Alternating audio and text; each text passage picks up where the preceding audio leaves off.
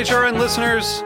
As we celebrate our 15th year, we are deepening our commitment to giving voice to the next generation of food systems storytellers, and we need your help. Our internship and fellowship programs help activate new possibilities for underrepresented and underestimated young people through experiential journalism, audio engineering, and production training. Through these unique programs, HRN helps food equity stewards build essential workforce readiness skills that expand their potential and foster economic mobility. Please consider supporting these critical programs. And with a minimum donation, you can be entered to win a dinner for two at an amazing restaurant in one of 8 cities and tickets to a concert at a great venue in one of those cities. We have incredible partners across the country who have donated, as they also share our passion for helping to educate the next generation of food systems storytellers. Check out heritageradionetwork.org/15 to donate and enter to win today. That's heritageradionetwork.org/15 to donate and enter to win today. And make sure you donate before March 31st. Thank you. Today's program has been brought to you by Fairway Market, like no other market, a New York City institution that sells the best local, national, and international artisan foods for prices that can't be beat. For more information, visit fairwaymarket.com. You're listening to Heritage Radio Network, broadcasting live from Bushwick, Brooklyn. If you like this program, visit heritageradionetwork.org for thousands more.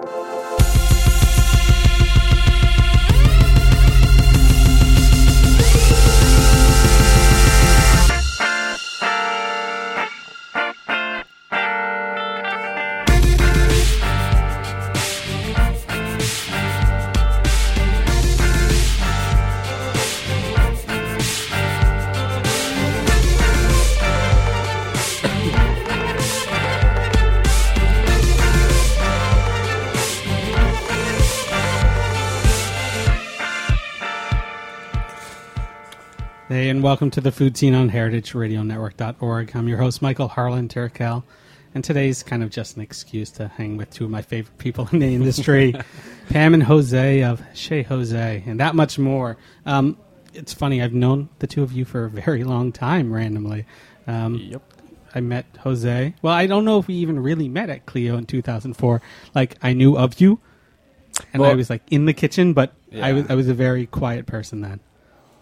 I mean, I'm sure we saw each other there, but, you know, most probably I was, like, reeling the shits and overworked. Yeah. And just, you know, focusing on my cutting board and whatever I had on the stove, you know. And Pam, I met you at that instant where you decided to leave design and start looking into food. Wow. So I guess one of the first people that I met, I was working at Room for Dessert, and I think you walked in one day and took some photographs, and I also happened to be sort of an avid photographer before jumping into a kitchen, so we kind of hit it off right away. So, yeah, you've known me since I've moved to New York, pretty much. And I don't want to date ourselves by people trying to figure out how old we are, but that was a while ago. Yep, things have been moving and shaking, and now you're at a really, really cool place in life where there is Chez Jose. Can you tell me a little bit about what it is and where you came from? Well, we started Chez Jose about a year ago, and we started it because we were, at the moment, at the restaurant we were working at, we got to work with really amazing foragers and farmers, and later on these guys became our really good friends, and Pam and I started asking ourselves, why are we not showcasing this product a little bit more? Why are we hiding the vegetables under a piece of protein? Why are we dedicating, out of the whole menu, just one plate to vegetables? And that's why, we decided to call what we're doing vegetable forward. I mean, it doesn't necessarily mean that we're vegetarians or we're vegans. It just means that we're going to try to, we try to put the vegetables at the very forefront of the meal every single time we do a Chez Jose event. So you think vegetarian cuisine gets a bad rap because that entree for years has always been a pasta with like cheese on top of it, or like steamed vegetables. For sure, yeah. Are there vegetarian restaurants or vegetable-focused restaurants out there that are forward-thinking? I mean go for it. No, go for it. The only one that there are some that I'm aware of course, Ubuntu from Napa Valley, that I never got to go to, but heard a lot of amazing things about. And then, of course, L'Arpège in Paris, which, one of my favorite restaurants on the planet. He prepares a meal comprised mostly of vegetables, and now there is a little bit of protein, but his vegetable preparations are gorgeous. See, I like the word mostly because you're not trying to beat people over the head with vegetables. You're just trying to highlight, trying to showcase these things. And sometimes maybe if a little protein helps, it helps. But it's about the vegetable being first and forward. Absolutely, yeah. And what are some of those vegetables that you think have gotten, pushed underneath this flank steak, Well, I mean, for me, it's that trio, that is part of the mirepoix family. Carrot, celery, onions, are vegetables that I just like to say they're kind of like misunderstood to a certain extent. Like they get added to stocks, they get boiled the hell out, they get burned, and I don't think a lot of people out there are looking at an onion or a carrot or a celery and being seeing how beautiful that is. So at Chez Jose, we try to like focus on those like quote unquote misunderstood vegetables, and try to just bring them to the highest point that we think we can achieve by cooking them or manipulating them here and there. Yeah, I mean, I was glad you didn't start off with knotweed and seltzer, some more esoteric, because I know I've had those vegetables on your plates as well. But Sure. how do you change a carrot or change the perception of a carrot to be something other than what we know as a carrot? Well, I mean, the way that when we started at Chez Jose about a year ago, like we just started, cooking vegetables the way that I've always been told to cook vegetables. I've been cooking for nearly 11 years now, and you glaze them in butter or you roast them and you simply serve them. And then eventually we started realizing that wasn't enough. And then we move on from that to like start treating them like cooking them like a piece of meat. And like that, we developed one of I think it will be called like one of our signature dishes, which is like the whole roasted onion served in its onion juices with various greens and bacon breadcrumbs. And so we started thinking like that and creating more vegetable preparations like that. And then, maybe like 4 months ago, like we started thinking more deeply into it, and we started realizing that although we're cooking vegetables like a piece of protein, we weren't treating the vegetable itself like a piece of protein. And by that I mean we were roasting it or we were blanching it or treating it like a piece of meat in that way, but we weren't going all the way. We weren't taking care of it all the way. And right now, for example, like we have a confit carrot dish, and by trial and error, we finally realized, no, like the carrot has to be tempered before it goes in the oven. The carrot has to be cooked just like meat, without bubbling, under 200 degrees in the oven for many, many hours.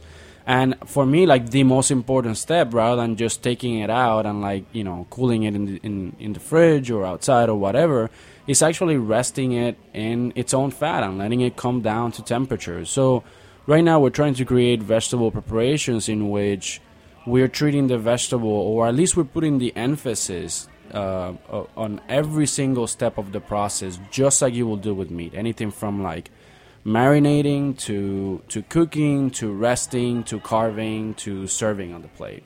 Yeah. I mean, for years it feels like there has been one process to make vegetables, and like I said before, a steamed vegetable plate or a roasted vegetable plate. And why can't it have this many more steps to it? And then going back to your childhood, you were born in Puerto Rico, and yep.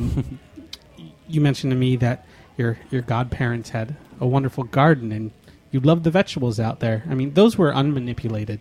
What was so special about your attachment to those vegetables? Well, I mean, it's something that I didn't actually come to realize until many years later. But my mother used to get really jealous of my godmother, because I used to tell my mother when I was a very little kid, but how come this marinara sauce tastes so much better than yours, And like later on, many years later, my mom was like, dude, like, what the fuck? Like, you made me cry so many times, And obviously I felt terrible, but, many years later I realized that it was because the marinara sauce that my godmother was making was out of fresh tomatoes picked from the garden, and just like everything else, like, you know, my godfather will spend, you know, countless hours just like, you know, tending to plants in his garden. It was like his favorite hobby, and he will bring all this fresh produce, and he will cook that. It will get cooked that same day, and it will get served that same day, and that's the only thing that I can explain why, you know, her plates tasted so good. So now, which carrot do you use? Do you use the best, freshest carrot to make your confit, or do you use just any old carrot? Well, that's a little. I use only, you know, market carrots, and I try to, you know, showcase the best carrot that I have available. Obviously, I don't use really large carrots because although I feel they're sweeter, they will just take way long to cook, and I don't have the facilities to you know, have carrots cooking for 10 hours. Yeah. You know, so I'm trying to choose carrots based on size and based on flavor at the market. So that's what we do at Chez Jose, and I think that's something that has to do with just feeling good with ourselves about the product that we serve, that we're supporting. I honestly, like, another part of my brain also says that although we don't do that at Chez Jose, I think anybody at home could also do this kind of preparations. You know, like, I think anybody at home could go to the market or even go to the supermarket, and as long as you take care of this product as much as you want and can, like, you can also come up with an amazing product as well. Yeah. I don't think what we're doing is anything special, you know. It's just No, I beg to differ. It certainly is much more special than you lead on to be. It's funny too. You talk about the simplicity, and it's kind of like transparency of cooking. And Pam, you kind of backed your way into the more molecular gastronomy side of cooking, so you didn't necessarily see that aspect first. Sure. I think, you know, my first job was with Will Goldfarb, and that was, I guess you could say, entirely by accident. I didn't really know. I mean, I jumped into the food field from design, and I just sort of jumped into his kitchen. And while it was molecular based, and to some extent so was my next job with Sam Mason at Taylor, I think it sort of opened my eyes creatively. But I think I really found my stride when we spent a year in Europe, and we worked at places all that had their own gardens. And I think that that experience sort of heightened both of our appreciations for vegetables and for the care that goes into growing, and just, you know, the raw products themselves, like the way that I conceptualize anything these days is not by a technique or some sort of esoteric flavor combination. It's by seeing something really beautiful that I really want to work with, and then trying to make something out of it that's respectful of that product, that doesn't change the shape or form too much, but that, like, somehow is relatable back to the original beautiful product that I see, either from our friend who's a farmer or, you know, at the market. Well, I mean, let's talk about those stages, because they, you know, all of them were pretty extraordinary. El Celar de Can Roca. Then after that, you went over to Belgium. What is it called? In the Wolf. Mm-hmm. How did those gardens differ? I mean, what did you see in those, and what did you take away? So those were like the last, you know, we stashed at 4 restaurants. The very first restaurant that we stashed at, which was Els Casals. I mean, Oriol Rovira is most probably, and I don't even think he knows it yet, but he's my second biggest mentor. And he teach me, you know, 2 very basic principles. And one of them is called Tenkat circles. And Tenkat circles just means closing the circles. This guy owns his own farm. It's been on the family for many hundreds of years. I mean, I think they can, and correct me, Pam, if I'm wrong. 2 centuries. Yeah, like they can trace a Rovira in that land, you know, back 200 years ago. And so the family owns the hotel, the family owns a restaurant, they also own El Obrador, which is where they make all the sausages and embutidos. and one of the brothers takes care of the vegetables, and he's like, it's not a matter of control, and it's not a matter of also producing the best product out there. It's a matter of everything. As long as we produce it ourselves, we're creating a very unique product, because nobody else has that product out there. We're not saying it's the best. We're saying it's very unique. And that was like a complete different approach that I knew of chefs that have farms that say, no, I want to control like how the vegetables grow, and I want to control the circles. He was like, no, I just want to be able to see them and have them rather than have like absolute control over them. And that philosophy right there, like, just changed the perception that I had of vegetables and farm, quote unquote, farm to table food. And the second thing that he told me was, hey, you know what? Follow your own train of thought. At that moment, I was coming off a 3-star Michelin restaurant in the city, which I learned, way more than I thought I would, and work under one of, the biggest mentor I ever have, Jonathan Beno. This is at Per Se. Yeah, Per Se. Yeah, and I think Oriol saw that, and being like a farmer, a very simple, guy that he is, he's like, stop chasing stars. Stop chasing stars, and just follow your own train of thought. And that right off the bat, I mean, although we worked at some amazing restaurants, including Le Chassanière in south of France and in the Wolf in Belgium, like Oriol, like really sort of like set the standard for the rest of all these restaurants that either had farms or were working very close with, farmers, by just telling me those two things. Well, we're going to take a quick break and follow step number 2 and see where that train of thought has brought you today. You've been listening to The Food Scene on heritageradionetwork.org. We'll be right back.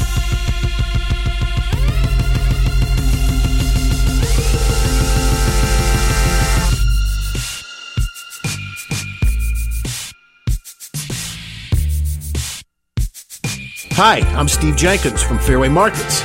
There's no more telling aspect, no more revealing virtue of a group of people having evolved in a lovely way than how they feed themselves, how they entertain, how they put food on the table, what they put on the table. Heritage Radio Network provides the clearest evidence that there's hope for us yet. Heritage Radio's like Fairway Market in that we both care deeply about what you're having for dinner tonight. Heritage Radio Network is not just about food, though. Every time I tune in, I learn something about things other than food, too. Architecture, design, stuff like that. But from where I stand, I still say if you can't eat it, what's the point? For more information, please visit fairwaymarket.com.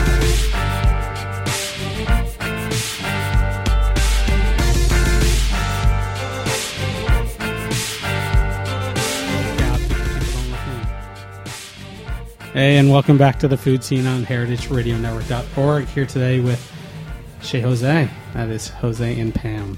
Thank you again for being here with me today. What's been so fascinating is not just talking about, how you learned about food and how you brought that along on your journey, but, truly vegetables as proteins, not as a supplement, not as, taking the place, but thinking of them as the same thing in the cooking process.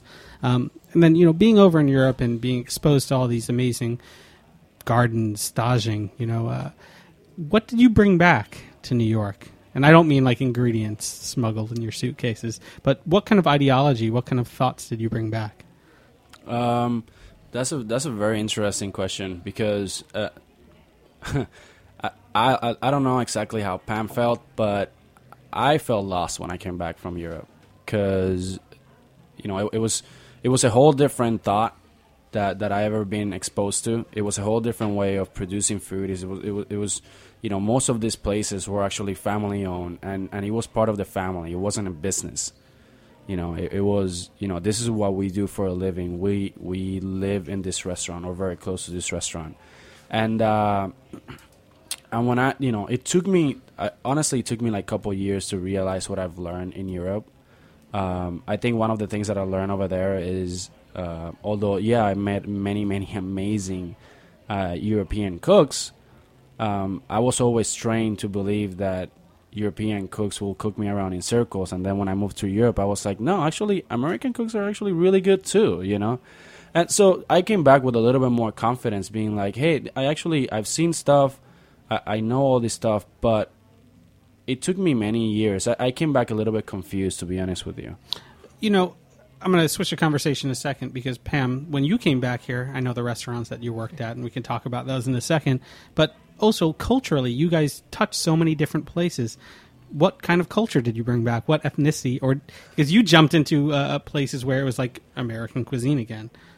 Sure. I mean, I guess culturally, of course, we were all over the place in Europe. I started out at Els Casals, which is in Catalunya Profunda, which is like the middle of Catalonia, where, I speak Spanish, but I thought, okay, I speak Spanish, I can go there. And I get there, and the first thing they tell me when I get into the car with the family that I'm staying with is, we don't speak Castellano, we only speak Catalan. So we are Catalan, we are not Spanish. I mean, the identity there is very strong.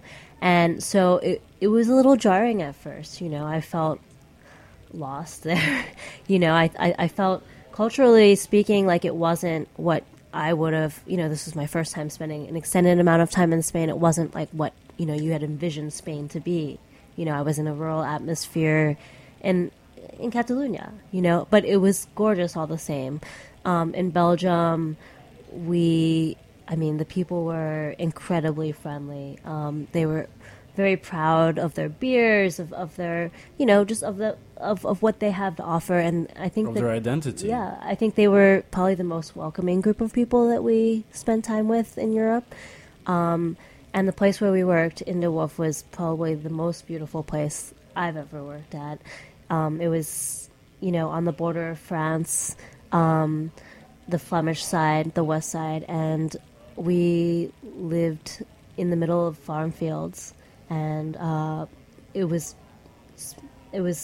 breathtaking, and I think that culture of, the chef there, Kobe, had relationships with his neighbors, and every morning 6 a.m, they would go collect the ingredients. It wasn't like, some big delivery truck would show up and drop off, boxes from, all parts of the world.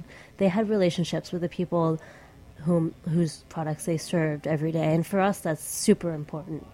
Like, the reason why we do serve some of the products we serve is because of our relationships with those people. The dairy and the butter is all from a small farm upstate whom are have become friends of ours. And most of the vegetables used to be from our friend Dan at the Lone Acre. So I think that sort of philosophy of having a personal relationship with your producer is something that we witnessed there and that we brought back here. And that isn't that common these days. I mean, it's really easy to place a phone call and place an order in a restaurant and have it arrive at your door the next day. Also, I think, now that I think about the question more in depth, like, what I brought back, and I said that I was confused, is I brought back an identity crisis, because we work under these amazing chefs, and they all had this cultural heritage that they were extremely proud of, and it showed in the food. And the most amazing thing is that the food was amazing, and they were all so different from one to another. So we brought back, at least I brought back this feeling of like, so what am I, so that means that if I am an American cook, or, at least, trained in America, and I'm using an American ingredients and I have an American restaurant, well, that makes me an American cook. And why shouldn't I be proud of that? Why should I be constantly looking into French food or Italian food or New Nordic food? Why not just say, hey, you know what? This is what I produce, and I'm extremely proud of it. Let's talk about Isa for a second, just because Ignacio was an American. Sure. Came here and was put in a space that was in Brooklyn and produced something that was so personal, so wrought with identity. How was that experience cooking with Ignacio, being in a place like Isa that you can actually, manipulate food as if it was yours? I feel that, we were part of sort of the opening in the beginning of Isa, and we all would sit around after service at a table and ask ourselves, like, what are we doing? What kind of food are we making? Like, it was an exploration more than anything. It was us trying not to attach ourselves to an identity or something or emulate something that we had seen or had before, but instead like really looking within ourselves and like and trying to express that. And I think in that way it was really personal for all of us. Like, you know, like I had never, you know, but prior to that I had been at, you know, Roberta's here, and that was my first job when I got back from Europe, and I wasn't even sure what I was going to make. And I think that when I was at ISA, I'm speaking for myself, that it really allowed me to look inside myself and try to explore the way that I felt about food. Well, we ask ourselves, like, specifically, you know, me being Ignacio's sous chef, like, constantly we were never ever trying to do something weird or different. We were just thinking about food on a very pragmatic way and just looking at an ingredient and how can we showcase it, you know, that being meat or vegetable or whatever that be. And we found ourselves constantly asking, why not? You know, so this is the way I've been told to glaze a vegetable, and what about doing it? What about not glazing it? What about burning it and then making a ragu out of it? And, you know, why not serve raw rams or raw this or uncook that? And it wasn't a matter of like being different. It was a matter of why not. And when we couldn't answer that basic question, why not, then we just went ahead. And then the second premise was, well, as long as it tastes good, then it should be just fine. And that process of that, like, I feel like it freed Pam and I of a lot of attachments. And also a lot of protocol, because Whirly Bird. I love Whirly Bird. But, I mean, how the heck did you find a space like that and turn a breakfast taco into Chez Jose? Well, Whirly Bird was our coffee stop every single day on our way to ISA. Yeah, around 9 a.m. on our way to ISA. we liked it because it's still it's a very neighborhood place. Williamsburg is probably the most densely populated neighborhood with coffee shops. And this one was really personal. I mean, it was one guy's project who is a musician, and he's just, you know, there was a lot of personality in the space. And so we were drawn to it immediately, and we became quite close friends with him. And, you know, things were up and down at ISA all the time, and we were always sort of like talking to him. And one day we sort of hatched the idea of using his space at night. Well, like Pam said, you know, and this is something that we developed in Europe, or at least we got in contact with. It was building those personal relations. And one day we're talking with Jeff, the owner of the Whirly Bird, and we're like, you know, so we have this idea of doing these menus and, you know, creating sort of like a personal experience, you know, where we are going to be able to like talk to people and whatnot, and you know, just bring that whole circle back together. And he's like, so why you guys don't do it here, man? And I was like, fuck. Well, let me talk to Pam, and then we'll get back to you. Yeah. You know, I think pop-up gets a bad rap, the word. And you mentioned project. Like, Chez Jose is a project. And I think that's a much better way to think about something like this. You know, there's no finality to it. It like Isa is a bridge somewhere else. And it's such an amazing project that it just needed to be housed somewhere. Exactly. Yeah, like I said, like pop-up, everyone has a pop-up these days.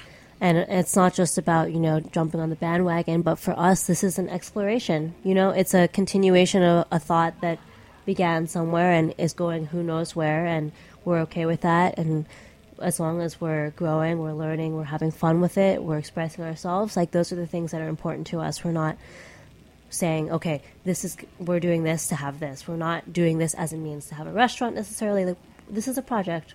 We're involved in it right now. Who knows what's going to happen? That's what it is to me.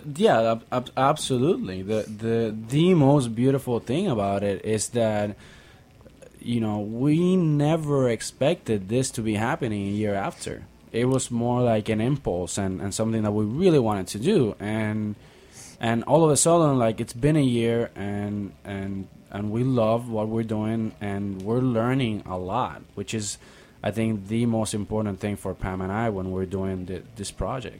So let's talk about a couple other projects too, because again, this is all exploration. I know, Pam, you're a bread baker, and Jose, you're doing pig roasts on Sundays yet again. Tell me about those two things and how those are extensions of you and what you do. Well, I think, and this is a conversation that I had with Ignacio way back, and it's it's conversations that go back to like even when I did theater, like when I was like a kid, high school and early college. And for me, like on the creative process, like it's really important to create dissonance. I believe that when we get so centered in what we're doing, we come up with amazing ideas, we come up with great things. But when you force the brain to roast 100-pound pigs on Sundays, and then the rest of the week you're doing like fufu, tiny little vegetable bites, like I think it exercises the brain beautifully, and at the end of the day, although I love cooking vegetables, I also miss cooking meat. And that's pretty much the main reason. And then the second reason is because as Puerto Rican as I am, like I grew up doing this stuff. I grew up going to pig roast, and it was something that I wanted to sort of bring to the South Side. There's a lot of Puerto Ricans over there. In fact, like the first season last year when we did pig roast, I think I met more Puerto Ricans than I ever met in the whole 7 years that I've been living in New York, For me, I mean, I'm sort of an accidental bread baker. I've always loved bread, and I've always wanted to bake bread, but I found myself, in a pastry kitchen, not, a bakery. So I've always sort of dallied with it at home, and at ISA was the first time when I had the opportunity to really bake bread as part of, like, the restaurant's program. We had a wood-burning oven, and I was lucky enough to have to work a little bit with Chad Robertson from Tartine, who is an incredible person and an incredible baker. And I fell in love again with bread. And after ISA ended, I knew that I had to bake bread every day, or at least I needed to bake bread. I needed it in my life. And a lot of people started asking me, hey, can you bake bread for me? Or can you come to my restaurant and show me how to bake bread? And, I still consider myself a student, So I decided to put together a small CSA and, or CSB, community supported baking, or something like that. And it's based on the model of the agricultural CSA, where you are a member and you pay up front, and then you have a weekly delivery of, vegetables. But in this case, it's a weekly delivery of bread. I also provided the option of an additional add-on of butter, jam, or charcuterie from my friend who makes charcuterie. So this was a project, an experiment, just to see how it would go. And actually, I got a great response. I had about 30 people in my CSA, and I knew all of them by name. I had a personal relationship with all of them. I spoke to them every week. It was awesome. So, maybe it's something I'll do again in the future, but, I was fortunate enough to have usage of some friends' ovens. But it's difficult, being not having a place to call home. So. Yeah. Well, it's funny. It feels like you two are trying to find your home. Sure. Be it Chez Jose, be it whatever it may be. But I know you're reading Alan Scott's Bread Builders, and the core thing about that book is that bread was once a very communal thing. Exactly. And the oven was a hearth, and people, all the different patterns on the bread were related back to each house, so people would mix up their breads. But you went there, you met people, you had relationships. Sure. I love that idea, actually. Like, when we were living in Europe, we had the opportunity to travel to Morocco for a week, and they have communal ovens there, where basically, like you were saying, like people prepare their bread at home, they bring it to the oven, it's marked with their name, the bakers bake it off, and they pick it up later in the day. And that idea, to me, is amazing. Like, if something like that existed in the States, like, I'm not sure exactly how it would work, but I've toyed with the idea. I've toyed with having that idea in New York, like sort of an oven as the basis of community. I mean, that's how early civilizations always had it. And also, the beginning of that book, Bread Builders, talks about, trading bread for different services. It wasn't like, it wasn't like a commercial thing. It wasn't like building a business about it. It was just about going about your everyday life and having it as a part of your life.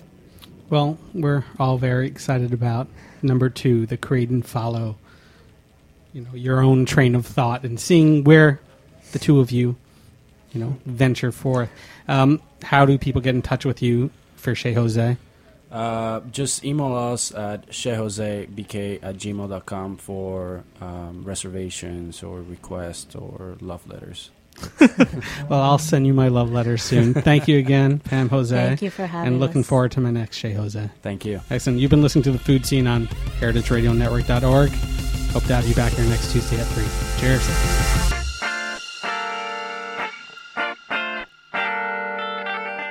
Thanks for listening to this program on heritageradionetwork.org. You can find all of our archived programs on our website or as podcasts in the iTunes Store by searching Heritage Radio Network. You can like us on Facebook and follow us on Twitter at @heritage_radio. You can email us questions at any time at info@heritageradionetwork.org. Heritage Radio Network is a non-profit organization. To donate and become a member, visit our website today. Thanks for listening.